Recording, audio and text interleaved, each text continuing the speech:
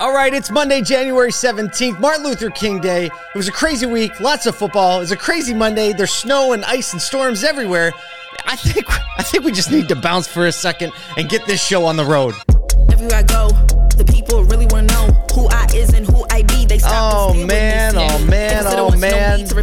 got a massive part of the country, Kyle, that is just trying to figure out what to expect. Shocked. We had snowpocalypse yesterday. Well, not really. We had like an inch. Part 2. And then it was all gone. Yeah. So no big deal because hey, look, Paul, we're professionals here. You're good now. That's what I said. That's the spirit. We know how to handle 8 inches, so we good. I know it. Hey, Rob, what's going on? Good morning. Big Apple, New York City. I wonder if New York City got any snow. I don't know, Kyle. You and I are going to have some travel tomorrow. We're heading down to D.C., so I think we'll be all right. No flight cancellations as of yet, and we'll get going. There's kind of some stuff to go around. First of all, I will say Happy Martin Luther King Day to everybody. I saw a great quote. I've heard it before from somebody that we both follow, Simon Sinek.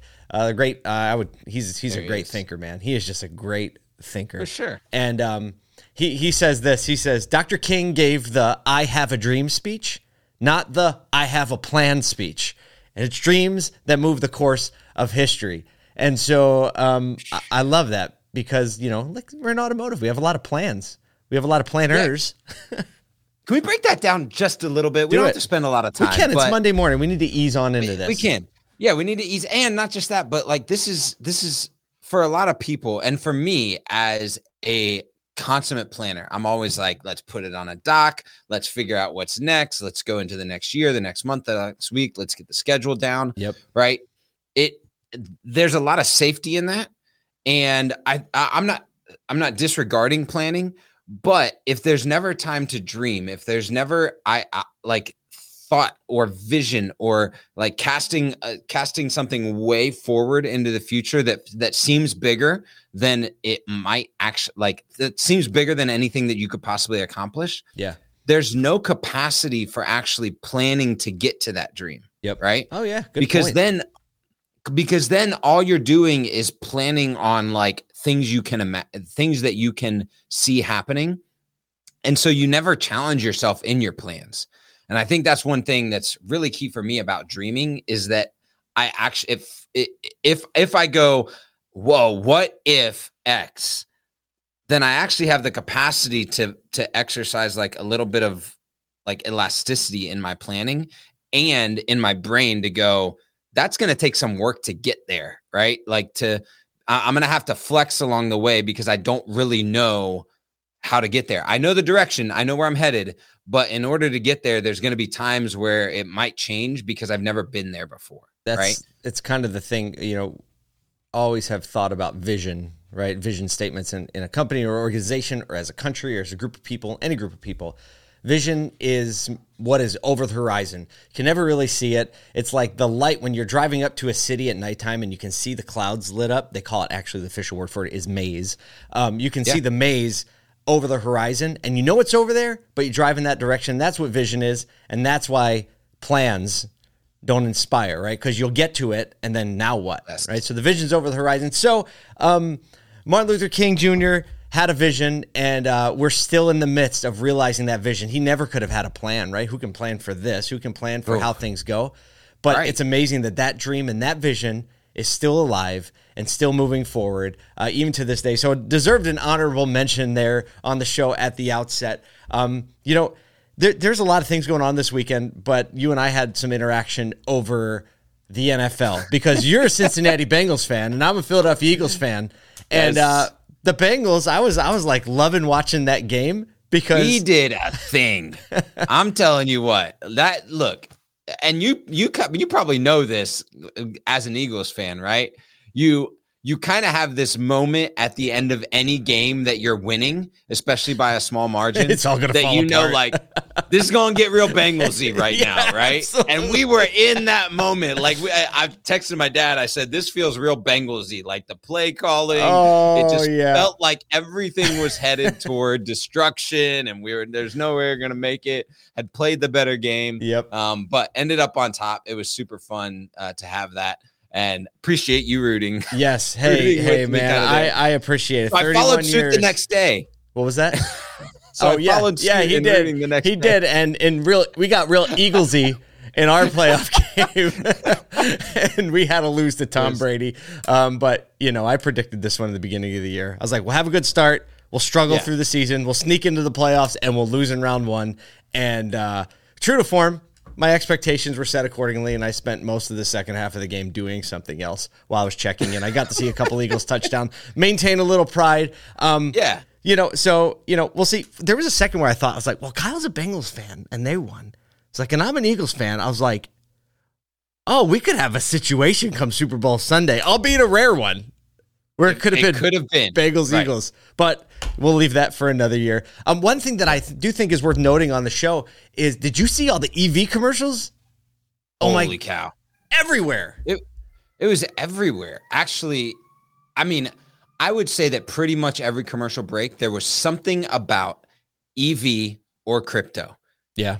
Typically crypto.com. Yep. Oh, they're big sponsor, like big Super Bowl. Like, you're going to get ready to see crypto.com for the rest of the football season for sure. But I guess when I think of EVs, Ford mostly. Who else did you see? I was really impressed with the Ford commercials, honestly. Like, there was kind of a true to form piece of it, but also a very new creative stance from them. Mm-hmm. So I was really impressed with that. I also, this is not EV, not crypto, but for the first time, I actually saw, I think it was a Hyundai Tucson commercial that aired originally 8 months ago, but they're still running it, about like questioning everything. And for me, it was like top 10 auto commercials of all time. So if you haven't seen that one, I think it's like Question Everything Hyundai. You could find it on YouTube, and it's really interesting the creative matrix that they go through, and it doesn't feel like a car commercial, which I absolutely love. I feel like 8 months ago, I questioned everything a lot more than I do now. Huh. I think it's just because I've accepted that, like, I don't know what's going to happen. Yeah.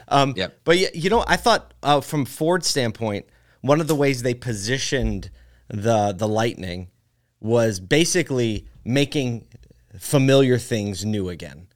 And I think that from a brand play, you think of like Tesla, Rivian, you think of these other companies coming out with these very unfamiliar looking vehicles, especially when you think about like the Cybertruck, right? Very unfamiliar, kind of an unfamiliar company still. They're in the news and you heard about them. So Ford really leaning into the legacy, and I think leaning into the role they've played in the country and in our culture, and saying it's like, oh, it's going to feel familiar, except it's going to be better, right? Because of electrification and showing the features and the truck powering the house. So, I thought that was a super, when's the last time that you were like, value proposition, we can power your house? Yeah. Right. Especially when there's a winter storm ravaging the Northeast. Like, good timing on that one, Ford. Great timing. Yeah, for sure. So let's talk a little more automotive.